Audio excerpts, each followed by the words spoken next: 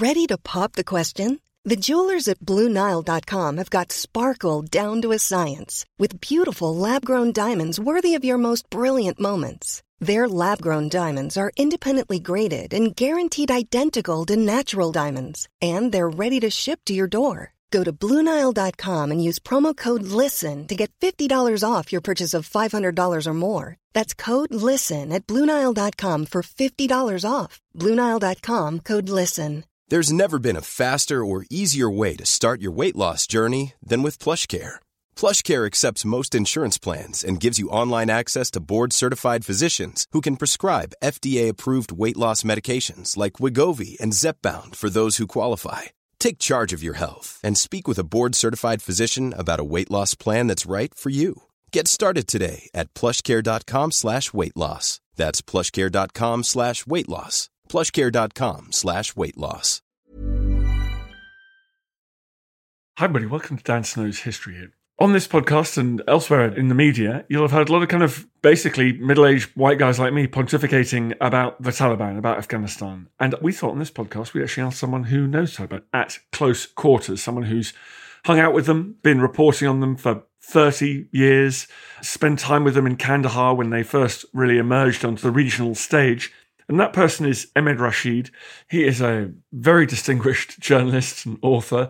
After the 9/11 attacks in New York and Washington, 1.5 million copies of his book about the Taliban were sold in the weeks that followed. And he's been called on by many politicians like Tony Blair for advice and instruction about the Taliban and Afghanistan. I was very lucky to catch up with him. He gave History Hit some time, talked to him from his home in Pakistan. And I think this is a useful corrective or addition to what we've been hearing in the last few weeks and months about the Taliban. You can hear lots of our other podcasts on Afghanistan. We go back and delve into the history, recent and ancient of Afghanistan. And by ancient, I really mean ancient. We go all the way back to Alexander the Great and beyond.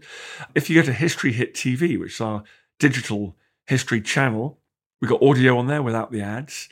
We've got hundreds of hours of TV shows, and all of it is available for a very small subscription. Less than the pint of beer I bought in the pub last night when I was out with Team History Hit having a couple of beers. So if you go to historyhit.tv, you get 30 days free if you sign up today. And then for that tiny subscription, you get that wealth of podcasts, thousands of podcasts, and hundreds of hours of history documentaries. So please go and check it out. But in the meantime, it's a great honour to have Ahmed on the podcast. Enjoy.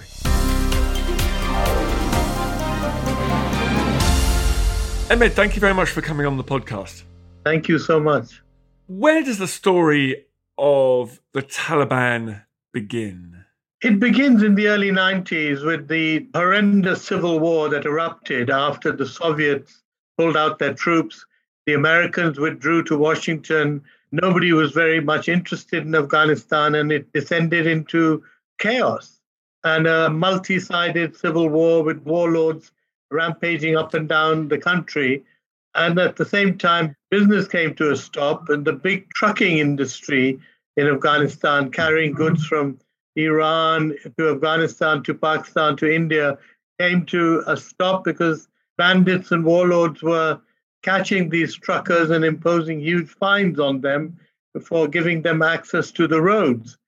So it was a very bad situation. And the Taliban emerged really as a pious group of young men, many of them students still in the madrasas or religious schools in Pakistan and Afghanistan, and wanted to do something to improve their country and believed that as pious Muslims, as belonging to the Deobandi sect, a very conservative, strict sect of Sunni Islam, they have to do something. And they have to launch a jihad to clean up and stop this rampaging going on. And the truckers funded them and supported them initially. And they formed, about 20 of them chose a leader who was Mullah Muhammad Umar, who died 4 years ago. He was considered to be the most pious figure in the group. And their first act was to take over Kandahar, the second largest city in Afghanistan and part of the Pashtun belt. Most of the Taliban belong to the Pashtun ethnic group. And initially they fought other minority ethnic groups. So the Taliban emerged, they drove out the warlords in Kandahar and set up their own administration, which was very just and fair and much admired by the public. And of course, by the truckers also, so that economic business could flourish. And the Taliban then declared that they were not seeking government themselves. They were wanted to clean up. They wanted to get rid of the warlords. They wanted to disarm the population. And this was all very much welcomed by the people. And in the beginning, they were extremely popular. And when they started moving out of Kandahar and started conquering other territories, they met with very little opposition because even these warlords and bandits were very scared of taking on a movement that had such popularity. Emmett, there's a sense in the West that actually the Taliban are some sort of ancient expression of Afghan warriors and people who hate foreign. I mean, was there anything inevitable about the Taliban, or is this a kind of Orientalist reading of Afghan history? Are the Taliban in some way more Afghan than these competitor groups, or was the Taliban just a faction of Afghanistan that was successful in seeking power? Well, certainly there was an element of that they were a faction who ultimately did seek power and got it. The fact is that most Afghans thought the Taliban were really weird. I mean, when they emerged, they came out of the two most poverty-stricken, neglected provinces in Afghanistan, Uruzgan and Helmand. And many of them, these young men, they'd never seen a television. They had never been a part of modern existence, modern life. The only thing they knew was the Quran. And ultimately, when they joined the Taliban, they were given guns. When I went down, I had spent the last 10 years following the Mujahideen, the guerrillas who fought the Soviets. They were religious too, but they were happy-go-lucky. They loved music. They chatted. They gossiped, told stories. And in contrast, and I was expecting that I'm going down to Kandahar to meet this group. They're probably just another Afghan faction. And I was struck by the fact that they were so pious and so anti any kind of entertainment. You know, they banned radio, they banned music. The women issue, of course, was very important. But they banned almost every kind of entertainment and education that was not related to the Quran. And then they banned photographs. You couldn't take pictures of them. And I mean, I remember the Mujahideen, they loved having their pictures taken with their rifles and being very cocky. And here were these Afghans not liking their pictures being taken. I couldn't believe it. And so this was something very different. And this is why even their religiosity and their piousness and all the rest of it, everything went down very badly with other Afghans who'd never experienced anything like it. Why were they so successful? Well, initially, they took the whole of southern Afghanistan literally without a shot being fired because people were so fed up with the civil war and the warlordism. And then they seemed to change their mind when they reached Kabul, and they laid siege to Kabul for almost 2 years trying to capture it, but couldn't. But they became very powerful outside Kabul, and then they expressed their political willingness to take power and wanting to rule Afghanistan. And that changed the whole equation between the rest of the Afghans and who now consider the Taliban not as some sort of a bit weird student movement, but as some very serious warlordism which would affect them. And so we now have the Taliban becoming, as it were, party to the conflict and wanting to capture territory and cities and rule over them. And eventually, this is what happened when they took Kabul in 1996. They immediately imposed their way of life on the citizens of Kabul. Kabul was still a cosmopolitan city. The women were working, moving around. There were none of these restrictions that the Taliban brought in. And so people were terrified initially of the Taliban, just like they are today in Kabul. What kind of craziness will they bring with them? And they did. The first thing they did was to execute the former president, Najibullah, who was in a shelter at the United Nations office and had been there for several years. The Taliban just broke in, dragged him out, and tied him to the back of a jeep and drove around Kabul with him and then hung him from a lamppost in the center of the city. And people were absolutely flabbergasted at this treatment of a former president, even though he had been a communist and was unpopular earlier on. And then, within weeks, they had these Taliban in the streets with whips and sticks who were whipping you if you didn't have a beard. And if you tried to explain, well, you can't grow a beard in 1 week, you need longer than that, they wouldn't listen. Of course, they were beating the women as well for showing hair or for not covering up fully. And people were just absolutely shocked. And of course, there were so many widows and orphans in Kabul because of the war. And these widows could no longer work. They could not go out into the street and work. And unless they were accompanied by a male member of the family, but they didn't have male members of the family. They were widows and orphans. And so this whole kind of experience of the Taliban made people very scared and very angry. You're listening to Dan Snow's History. We're talking about the Taliban. More after this. Hello, if you're enjoying this podcast, then I know you're going to be fascinated by the new episodes of the History Hit Warfare podcast, from Napoleonic battles and Cold War confrontations to the Normandy landings and 9/11. We reveal new perspectives on how war has shaped and changed our modern world. I'm your host, James Rogers, and each week, twice a week, I team up with fellow historians, military veterans, journalists, and experts from around the world to bring you inspiring leaders. If the crossroads had fallen, then what Napoleon would have achieved is he would have severed the communications between the Allied force and the Prussian force, and there wouldn't have been a Waterloo. It would have been as simple as that. Revolutionary technologies. At the time the weapons were tested, there was this perception of great risk and great fear during the arms race that meant that these countries disregarded these communities' health and well-being to pursue nuclear weapons instead. And war-defining strategies. It's as though the world is incapable of finding a moderate light presence. It always wants to either swamp the place in trillion-dollar wars, or it wants to have nothing at all to do with it. And in relation to a country like Afghanistan, both approaches are catastrophic. Join us on the History Hit Warfare podcast, where we're on the front line of military history.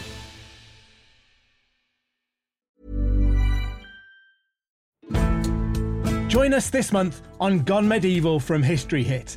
I'm Matt Lewis. And I'm Eleanor Yanaga. This April, dive into our special mini-series. With the help of leading experts, we're tracing the foundations of England by exploring the country's most powerful Anglo-Saxon kingdoms. We'll be looking at Northumbria, Mercia, and Wessex, as well as the rulers and their councils who helped shape a nation. Make sure to get every episode by listening and following Gone Medieval from History Hit, wherever you get your podcasts. Ryan Reynolds here from Mint Mobile. With the price of just about everything going up during inflation, we thought we'd bring our prices down. So to help us, we brought in a reverse auctioneer, which is apparently a thing. Mint Mobile Unlimited Premium Wireless. How to get 30, 30, how to get 30, how to get 20, 20, 20, how to get 20, 20, how to get 15, 15, 15, 15, just $15 a month? Sold! Give it a try at mintmobile.com/switch. $45 up front for 3 months plus taxes and fees. Promo rate for new customers for limited time. Unlimited more than 40 gigabytes per month. Slows full terms at mintmobile.com. Looking for the perfect gift to celebrate the moms in your life? Aura frames are beautiful, Wi-Fi connected digital picture frames that allow you to share and display unlimited photos. It's super easy to upload and share photos via the Aura app. And if you're giving an Aura as a gift, you can even personalize the frame with preloaded photos and memories. And also remember, when using messaging apps, they shrink the photos. You cannot print those out. You cannot blow them up. This is high quality imagery going to one of the most important people in your life. The Aura app is super easy to set up. Takes about 2 minutes and you're going to love it. There's free unlimited storage, add unlimited photos and videos, and invite as many people as you want to a frame. Right now, Aura has got a great deal for Mother's Day. Listeners can save on the perfect gift by visiting auraframes.com to get $30 plus free shipping on their best-selling frame. That's AURA frames.com. Use code DANSNOW at checkout to save.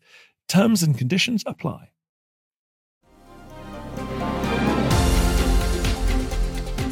What about the allegiance? We hear a lot that actually the Taliban against the US-backed government in Afghanistan over the last 20 years, we have to layer that on pre-existing warlordism and factionalism in different regions like Helmand. How did the Taliban interact with these pre-existing competitions between regions or tribes or people within those areas? Well, they wanted to conquer Afghanistan. They wanted to impose their interpretation of Islam, their interpretation of the Sharia, Islamic law. This was alien to most other Afghans, especially those belonging to the minorities, the Tajiks, Uzbeks, Turkmen, Hazara. Hazaras were Shia, actually, and they were loathed by the Taliban because they believed that the Shias were infidels as much as the Christian was an infidel. So they really were not liked at all by the minorities. And this led to, of course, the civil war continuing for many years until 9/11, basically. The civil war continued because they did not accept each other's lifestyle. They did not accept each other's version of Islam or interpretation of Islam.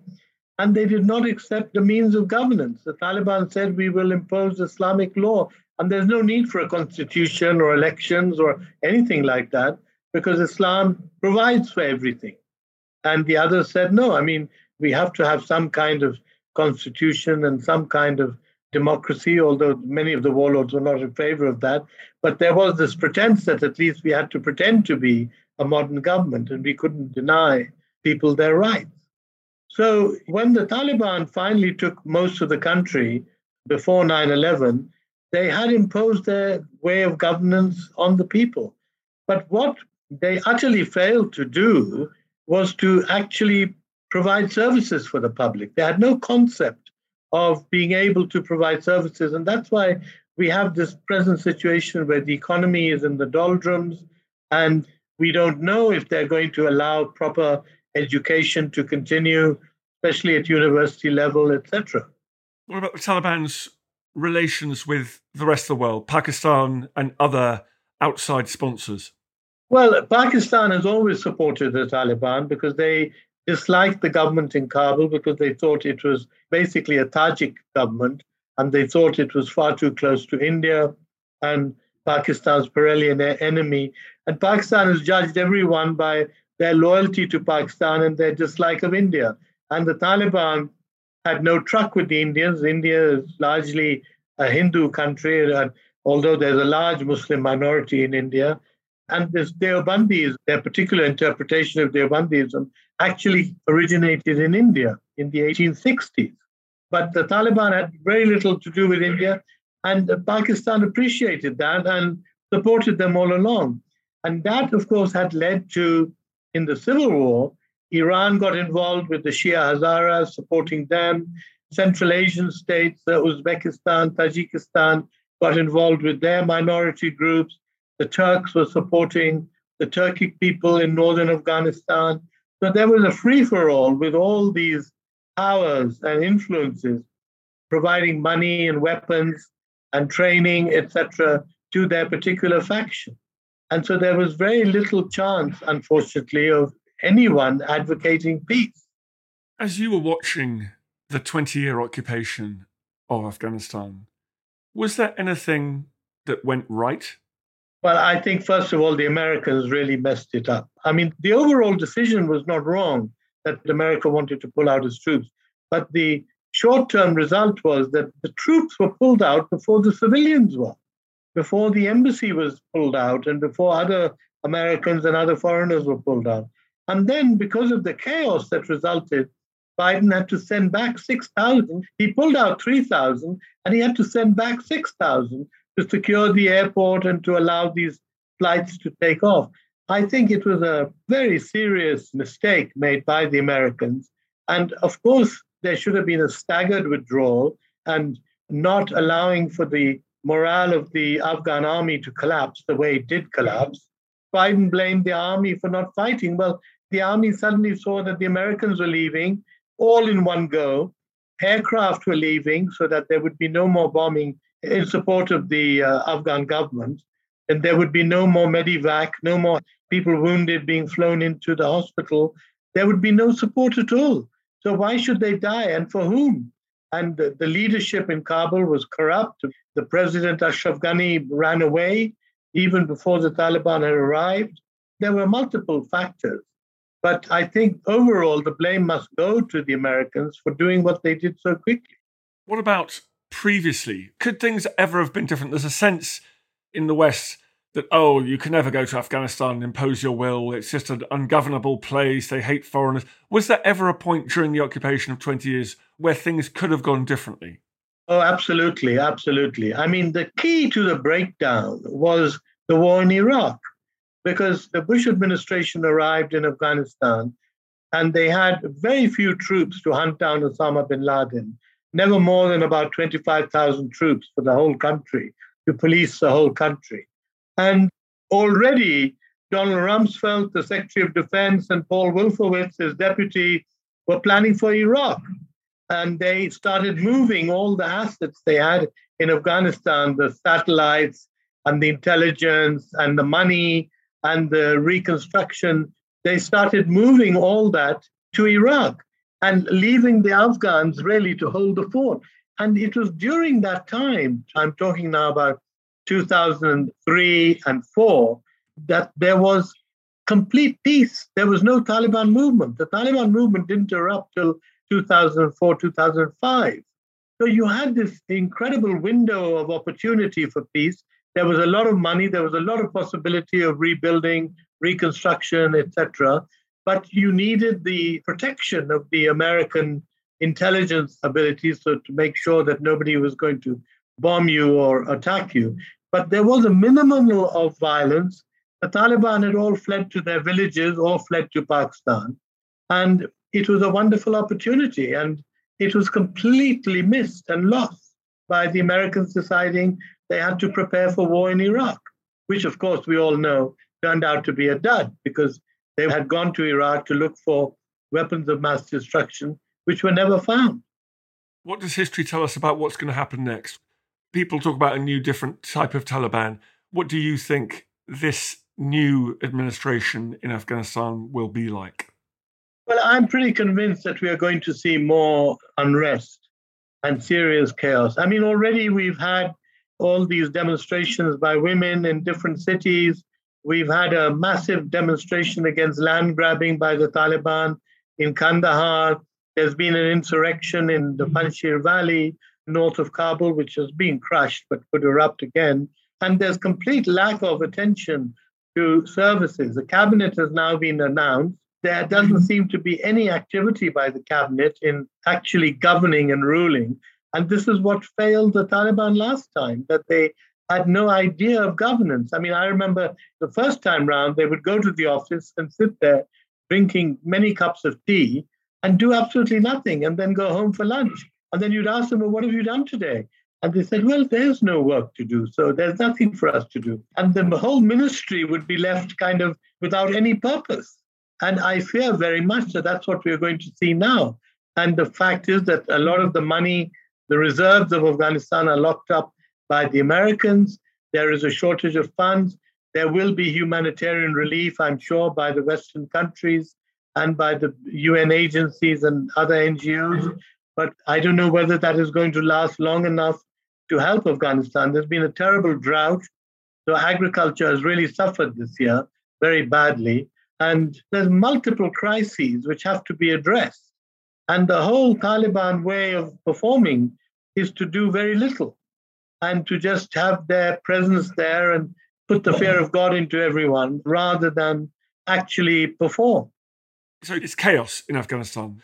What's the greatest organized threat to Taliban rule at the moment in Afghanistan? I don't think there's a single threat, but I think the real threat is a very unhappy public who go hungry, who demand bread and jobs from the Taliban, and who won't get it because nobody can afford to pay. I mean, it's the civil servants who include teachers and health workers and bureaucrats, they haven't been paid for 3 months because of the chaos. And there's no sign that they're going to be paid in the near future. So it's going to be very difficult for them to continue living. That's why so many are fleeing. There's a refugee crisis now, which is going to erupt, I think, in a few weeks. Tens of thousands of Afghans are going to flee the country, not because of fear so much as because of hunger. that there is insufficient food in the country, and people are going to be very reluctant to import it. I'll finish up by, what does this mean for the region? What does it mean for Pakistan, where you are? We hear about China. What does Afghanistan's continued struggles mean for everybody? Why does Afghanistan, that region? Well, I think, the region, first of all, it's very important that the regional countries, and remember, Afghanistan is landlocked and it's surrounded by many countries. It's important that they don't repeat the past civil war, whereby each country funds its particular favorite warlord in Afghanistan. I think that should be the first political aim of the UN, the Americans, to bring everyone together, bring the neighboring countries together to adopt a common platform. And recognition to the Taliban government should not take place until the neighboring countries have agreed to it, and that the Taliban show a greater willingness to be good at governance. So I think it's very important that the regional countries work together. Now, the fear is that Pakistan is supporting the Taliban, and the fear is that Iran and the Central Asians will once again start supporting their particular favorites. And really, that is what has to be avoided. The other thing, China, of course, is a great beneficiary of this because China has stayed out of the conflict. It has a small border with Afghanistan, and it's very keen to exploit the mineral wealth of Afghanistan, oil, gas, metals, minerals, which are in multiple profusion. And China is the only country there in the region which has got the money and the technical abilities to exploit this. And they probably will. And the Taliban already are banking on China to bail them out. But the Chinese are not stupid. They're going to demand peace and stability, which the Taliban may not be able to provide. They're going to demand ability for the Chinese engineers to move around the country, to exploit these minerals. They're going to bring in Chinese workforce, and all this they want to do. But it's still very doubtful as to how much the Taliban can accommodate all this and create a system of peace and stability. Well, Emmett, thank you very much for coming on the podcast and educating us all. Much appreciated. Thank you. I feel the hand of history upon our shoulders. All this tradition of ours, our school history, our songs, this part of the history of our country, all were gone and finished. Thanks, folks. You've met the end of the episode. Congratulations. Well done, you. I hope you're not fast asleep. If you did fancy supporting everything we do here at History Hit, we'd love it if you would go and wherever you get these pods, give it a little rating, 5 stars or its equivalent. A review would be great. Thank you very much indeed. That really does make a huge difference. It's one of the funny things the algorithm loves to take into account. So please head over there and do that. It can seem like a small thing, but actually it's kind of a big deal for us. So I really appreciate it. See you next time. Hey, it's Danny Pellegrino from Everything Iconic. Ready to upgrade your style game without blowing your budget? Check out Quince. They've got all the good stuff, shirts and polos, activewear, and fine leather goods, all at 50 to 80% less than other high-end brands. And the best part? They're all about safe, ethical, and responsible manufacturing. Get that luxury vibe without the luxury price tag. Hit up quince.com/upgrade for free shipping and 365-day returns on your next order. That's quince.com/upgrade. Thank you for listening to this episode of Dan Snow's History Hit. Please follow this show wherever you get your podcasts. It really helps us, and you'll be doing us a big favour. Don't forget, you can also listen to all of these podcasts ad-free and watch hundreds of TV documentaries when you subscribe at historyhit.com/subscribe. As a special gift, you can also get your first 3 months for just £1 a month when you use code DANSNOW at checkout.